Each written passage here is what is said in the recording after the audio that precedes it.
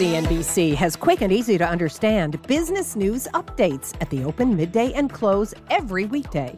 Markets, money, and more from Wall Street to Main Street. I'm CNBC's Jessica Ettinger. Follow and listen to CNBC Business News Updates wherever you get your podcasts. Hey there, we're live at the NASDAQ Market Site on this Expiration Friday. The guys here getting ready behind me, and while they're doing that, here's what's coming up in the show. Investors are anxiously awaiting to see if tech earnings could save the rally. But Dan Nathan says, watch out. Another wreck could be coming. He'll tell you how to protect yourself. Plus, McDonald's has been eating the competition's lunch for the last few months. And the chartmaster Carter Worth says the Golden Arches look prime for an even bigger breakout on earnings next week. He'll break it down. And that pretty much sums up the move in Ford this year. And with the stock's dividend now in question, how much worse can it get for the beaten auto giant? Mike Cole will lay out the trade. It's time to risk less and make more. The action begins now. And let's get right to it because we are heading into a make or break week for tech. Microsoft, Amazon, Alphabet, all out with earnings, and the options market is implying some pretty big moves. Microsoft and Alphabet could see a 5% swing in either direction. Amazon could move more than 6%. Altogether, that could spark a more than $140 billion shift in market cap just next week. With the NASDAQ down around 8% from its high, how should you play the space heading into these reports? Let's get in the money right now. And Dan is taking a look at QQQ, the NASDAQ 100 ETF. Yeah, so the ETF that tracks the NASDAQ 100, I think it's really important to focus on the weight here. So the top four stocks, the Microsoft, the Apple, Google, and Amazon, we know what we call them. We call them the MAGA. They make about 42% of the weight of that index of 100 stocks. Throw Facebook in there, and you get to 50%. And really why I think it's important to kind of focus on the QQQ right now, if you look at the weakness over the last 2 weeks in the broad market, we started going down because MAGA started going down together. And we think about earnings next week, and you think about those implied moves. If they all started going in the same direction with the technical setup that we have, I'll let Carter speak to it, we could have a really big downdraft over the next few weeks if the earnings do not stack up. So, when you think about it, the NASDAQ, the QQQ, is up about 12% on the year. Some of those names are up massively. Apple's up 30%. Microsoft's up 27%. Google's only up 5%, but it's still a pretty meaty name. And Amazon's up a whopping 50%. So the QQQ could set up as a really good hedge if you're trying to wait it out to the end of the year or hold on to some of these names. Implied volatility, the price of options has kind of shot up lately, but the technical setup in the QQQ wants me to actually buy put spreads, especially in hedging conditions. I have a one-year chart right here. I'll let Carter speak to it all, but that's, to my eye, I see an air pocket below 170, down to 160. If we break, we have a 3-year chart. This is the most important one, the trend. It seems to be sitting right on it or right below it. It wouldn't take much to get this thing going much lower. So today, the QQQ closed at 173. I think you look out to November expiration. The November 173, 160 put spread could be bought for $3, buying one of the November 173 puts at $430, selling one of the November 160 puts at $130. That breaks even down at $170. You can make up to $10 between $170 and $160 with a max gain down there. $3, that's your max loss. 2% of the stock price here for the next month with all of these earnings coming out. I like using put spreads here. As you pointed out, options premiums are slightly elevated, as they often are when we get close to earnings season. We put on a put spread in Netflix last week, and then we saw what happened to the stock this week. Obviously, it did really well, sold right off. We're actually back to scratch on that put spread week on week, despite the fact that it gapped up on earnings. That kind of weakness, to me, you would expect to see it actually have follow-through strength after it gapped up. Instead, it did exactly the opposite. So I like using put spreads here. Well, that's right. So you've heard the two key things here. You've got a great trend that's now in question. You saw the chart that Dan put up. But you also have the circumstance where price action day to day, hour to hour, is very poor, meaning great beats by Adobe, Netflix. The stocks did not advance. CSX, one of the biggest rails, did not advance. Banks not doing well. Certain industrials, PPG, meaning the tape, just like an old-fashioned tape reader, the tape is poor. You're not getting rewarded for really good results. What if the results are poor? Are you concerned that some of these stocks have seen declines going into earnings, and therefore the setup is actually better for them? Yeah, so let's look out to next Thursday, the 24th, 25th. We have two of them reporting. And listen, if we go down another 5% in the next few days, it doesn't set up as a great press on the short side. That's why I very much am billing this as a bit of a hedge here. But listen, risking 3 to maybe make 10 if we're down about 10% over the next month in an increasingly volatile market with all these events, that makes a lot of sense to me. Yeah, and that's the other thing. I mean, when we were looking basically at that peak to trough decline of about 7%, you're risking, about 2% actually, maybe even a little bit less than that to make your bearish bet here. And to me, from a risk-reward basis, that makes a lot of sense. You're not really risking a great deal of the underlying. It's trading at 173 as it closed today. $3 to make a directional bet that, technically, it does seem like there's good reason to make, I think, is a good trade setup here. All right. Well, from big tech to big burgers, let's talk the fast food stocks. Take a look at shares of McDonald's in stealth rally mode, outperforming the broader market over the past 3 months with a gain of about 6%. Meantime, the rest of the fast food stocks, they've been getting burned. The chart master here says the golden arches could shine even brighter when they report earnings next week. So, Carter, why don't you head over to the plasma and show us? Let's take a look. So the thing here is that McDonald's, and you'll see this in the first chart, is really more correlated to the staples than it is to the consumer discretionary sector. Now, it's the third biggest weight in the XLY, but I wanted to start with this chart, which shows you here. Here, of course, is the consumer discretionary sector, which McDonald's is in, but you can see that actually it's tracking more like a staple over the past 12 months, because in many ways it is a defensive security. You could say it's discretionary, but in many ways it's the world's cafeteria. It's the cheapest meal you can get. And so that is a defensive element. Moving on, here we have the real issue. McDonald's on the top, a great uptrend, and yet its relative performance to the S&P peaked in 2011. Now, that's a long time to underperform. In fact, since 2011, McDonald's is up 60%, the market's up about 120, half the performance. But I think that's the opportunity. McDonald's, having underperformed, is looking as though it's going to catch up and start to come to life, both because it is defensive and both because day-to-day price action technically suggests that. Here's the long-term chart, again, without relative, and I think the lines draw themselves this way. A lot of tension in this wedge, and I'm going to play for the breakout to the upside. How high? Let's zero in on this and study this more closely. Here's the here and now chart. Let's put in our lines. And what we have is this tension, and you can see it. It's very precise. You have what is called a series of lower highs and higher lows as you work into the apex. It's the decision moment. And I'm going to make the bet that we are going to break out, and we'll get back to about 181. That would be an all-time high. I think McDonald's is a good play here, both offensively and defensively. All right. So, Mike, how do you play that? Yeah, so, that tension that he's referring to, it would appear that the options market actually is expecting a little bit of that. Not just because it's expecting earnings, but the implied move right now at just under 5% is higher than the average move for McDonald's. What that is telling us is that options premiums are higher than they normally would be, even going into earnings. And when I see higher options prices, what I'm usually inclined to do is try to find ways to sell them. This is not a stock that typically moves a whole lot. What I was looking at was the December 165 puts. When I was looking at these earlier today, you could sell them for about $4.25, $4.25, the Decembers. And the nice thing about this is that obviously if the stock just lingers right here, and it typically doesn't move that much on earnings, you get to collect that premium. If you do have the stock put to you at 165, net, you're going to be buying it closer to $160. And obviously if it goes up, you get to collect all that premium as well. I think especially the tape being weak like it was this week. And, maybe this will be completely counter trend if the market does roll over. But to me, I'm being a little bit more defensive. Rather than going out and buying calls, I'm looking for ways to collect some premium here and potentially buy this stock at a discount if it doesn't get the rally that you're talking about.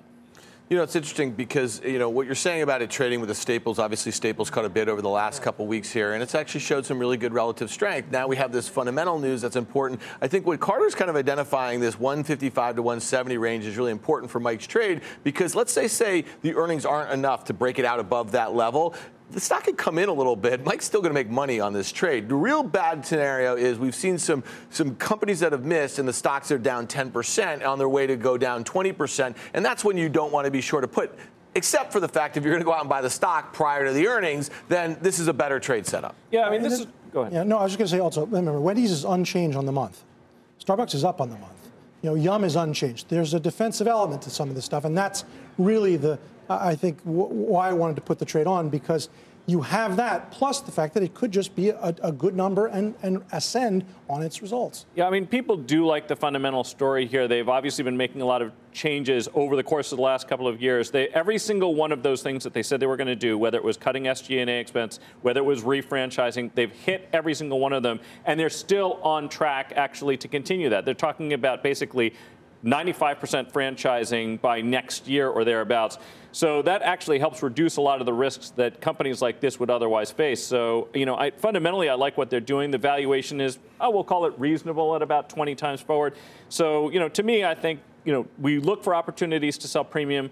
When options prices have been as low as they have been for a long time, we haven't seen many, and I kind of like doing that here. All right. For everything Options Action, check out our website, optionsaction.cnbc.com. While you're there, you can sign up for our newsletter. I hear today's edition has the winning lottery numbers.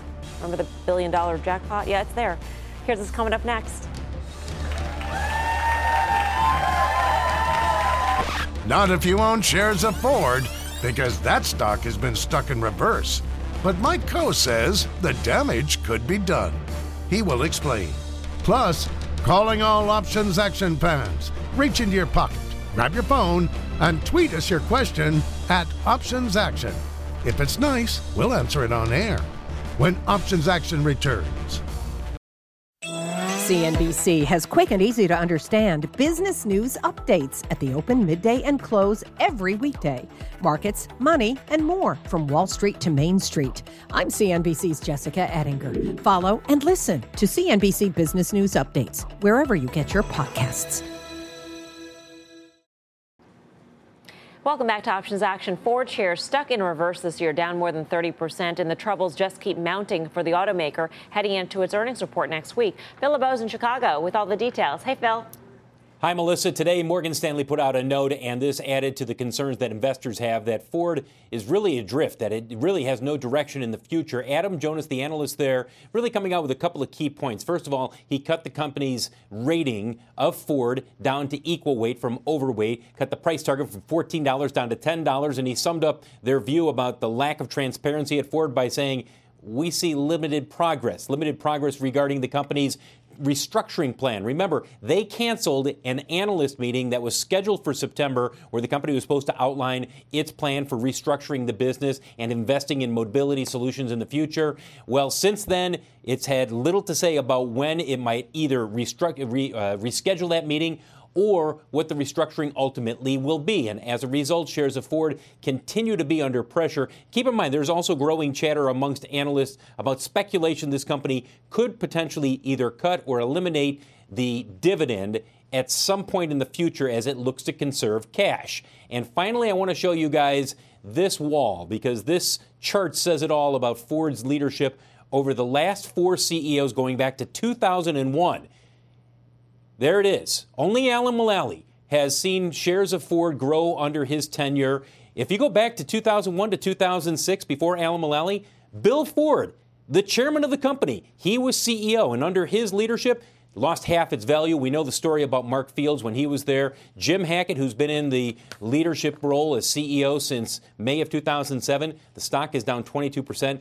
Melissa, I've gotten a lot of feedback from people who have looked at this chart today when we set it out on Twitter, and they said, wow, since 2001, this stock really hasn't done anything. And really, Melissa, the last 20 years, the stock is down 67%. Ford reports earnings after the bell on Wednesday. All right, we'll be watching. Phil, thanks. Phil LeBeau in Chicago. So with Ford shares down more than 30% this year and the stock's dividend in question, how should you play the stock heading into earnings? Professor Coe is over at Plasma with his call to action. Mike. Yeah, so we're going to take a look at doing a put calendar in Ford, and here's some of the reasons why.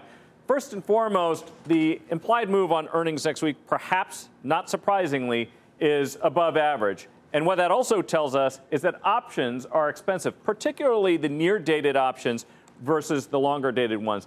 And finally, one of the other reasons I might look at a strategy like this is, to my eye, and I think we're obviously going to need to get Carter's input on this, the stock does look a bit oversold.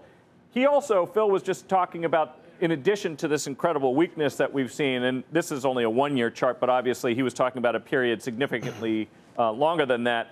He was also talking about a potential dividend cut. Taking a look at the options markets, what we're seeing is that there's an implied dividend cut of about 50% in the Jan 2020 options, although the options market isn't necessarily seeing something happening a whole lot sooner than that. So let's take a look at the structure of the trade. When I was looking at this earlier today, you could sell the November 8 strike puts. You could collect 20 cents for those and then buy the January 8 strike puts for about 38 cents. That's a net debit of 18. In fact, actually, you could have bought them a little bit cheaper. I was in there today. I got a little bit at about 17 cents. And the idea here is that we're trying to collect that elevated near-dated options premium, expecting that maybe some of the worst in the near term is over, but giving us a way to finance the purchase of that longer-dated put. It does look pretty dismal for the business. It seems like the company has lost its way a little bit, and it's dependent on their one very good, but basically the only product, which is their light-duty trucks right now. What do you think of the trade? So interesting. I really like calendars, and I see exactly what Mike's trying to do here. So, Mike, in a name like this that's in a free fall, and we know that they have just mountains and mountains of debt, and there's a lot of things that could be, announcements that they could make that could send this stock much, much lower, not likely much higher anytime soon. Do you worry about trying to thread the needle month, selling November 8s? And even if the stock goes down, you're going to make some money, but you may not get the move that you want by having that put calendar on. Yeah, that's a pretty good point. One of the things I would point out is the stock was about $8.50 today, and being only 50 cents away from that $8 strike may seem like it's pretty close. Don't forget, though, that it's going to have to get well through that strike, probably down to 7.5, maybe a little bit lower before you're going to see losses on a trade like that. And frankly, a move of $1 on an $8.50 stock, you're talking about, a nearly 12% move between now and November expiration. So I think the risk actually of us going below, say, $7.50 between now and November expiration. Personally, I think that's slightly, it's not that high, but I think we probably should refer to Carter on that one. What do you think of the levels? Mike used the phrase oversold, and that is a circumstance at present. I would just point out two things. The stock is now trading right now 20% below its 150-day moving average. And if you look back over the last 6-8 years, that's happened about 5 times, and every time it is bounced at about this juncture. The second thing I would point out, if one just looked at the closing price, you'd say Ford was down a penny. But the real story was Ford having closed 850, it was trading at 8.19, down almost 4%, and it reversed and closed very well. To me, it looks as though it put in an important sort of day-to-day, week-to-week intermediate low, and that, in fact, you could get a bounce here on the earnings. Have we seen the worst for Ford, do you think, this year? So the issue is this, right? You're talking about a stock that's down this much, that on a day-to-day has reversed. Something's wrong with the business, and probably it goes lower long-term. In fact, I would say almost distinctly so. But tactically, I think it's a better buy than a sale. All right.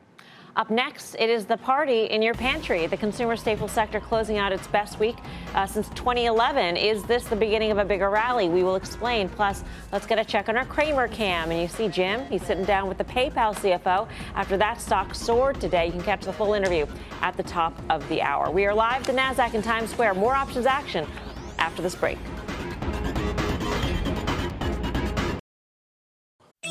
CNBC has quick and easy to understand business news updates at the open, midday, and close every weekday.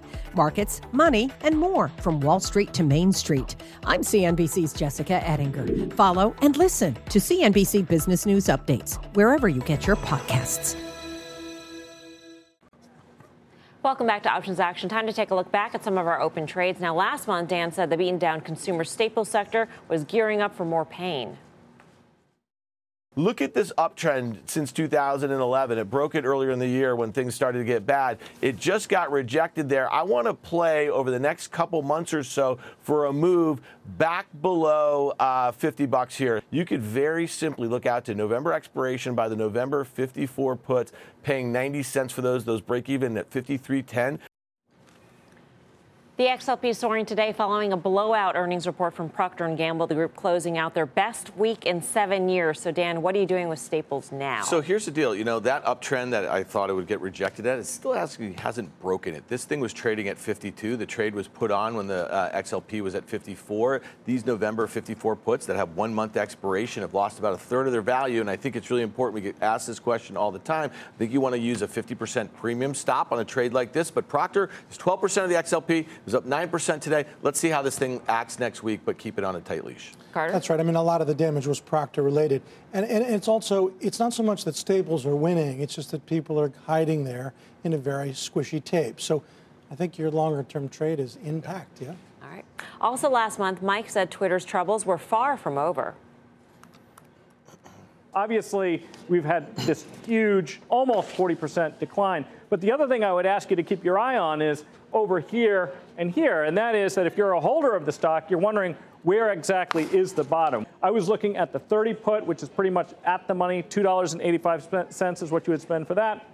And then selling the 22 put against it for 55 cents. Net, I'm spending $2.30.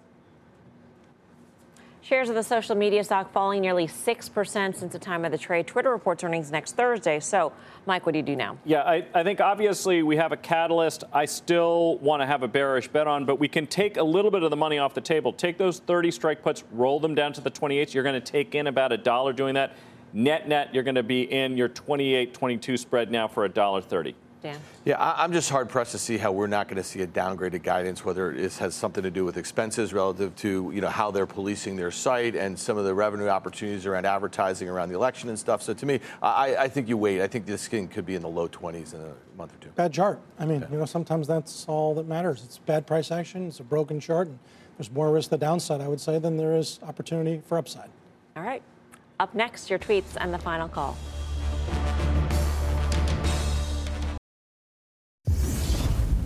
Welcome back to Options Action. Time to take your tweets. This one is from Chandra, who says, I keep hearing the phrase options are implying a percentage move up or down after earnings. So how do I figure that out? Professor Coe. All right, so we're going to skip the mathy version of calculating event variance and go to the simple one. In most cases, the stocks we're looking at have weekly options. And what you want to do is go to the strike that's closest to where the stock is trading, add up the call, add up the put for the expiration the following week that's going to capture earnings, put that together over the stock price, and that's going to give you the expected percentage move approximately. All right. And there's also a video in which Professor Coe explains it too.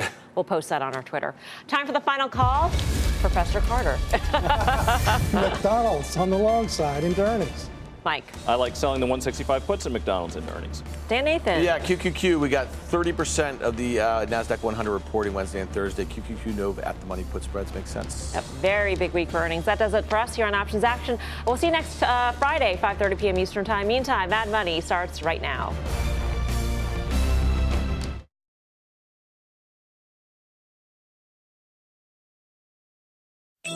CNBC has quick and easy to understand business news updates at the open, midday, and close every weekday. Markets, money, and more from Wall Street to Main Street. I'm CNBC's Jessica Ettinger. Follow and listen to CNBC Business News Updates wherever you get your podcasts.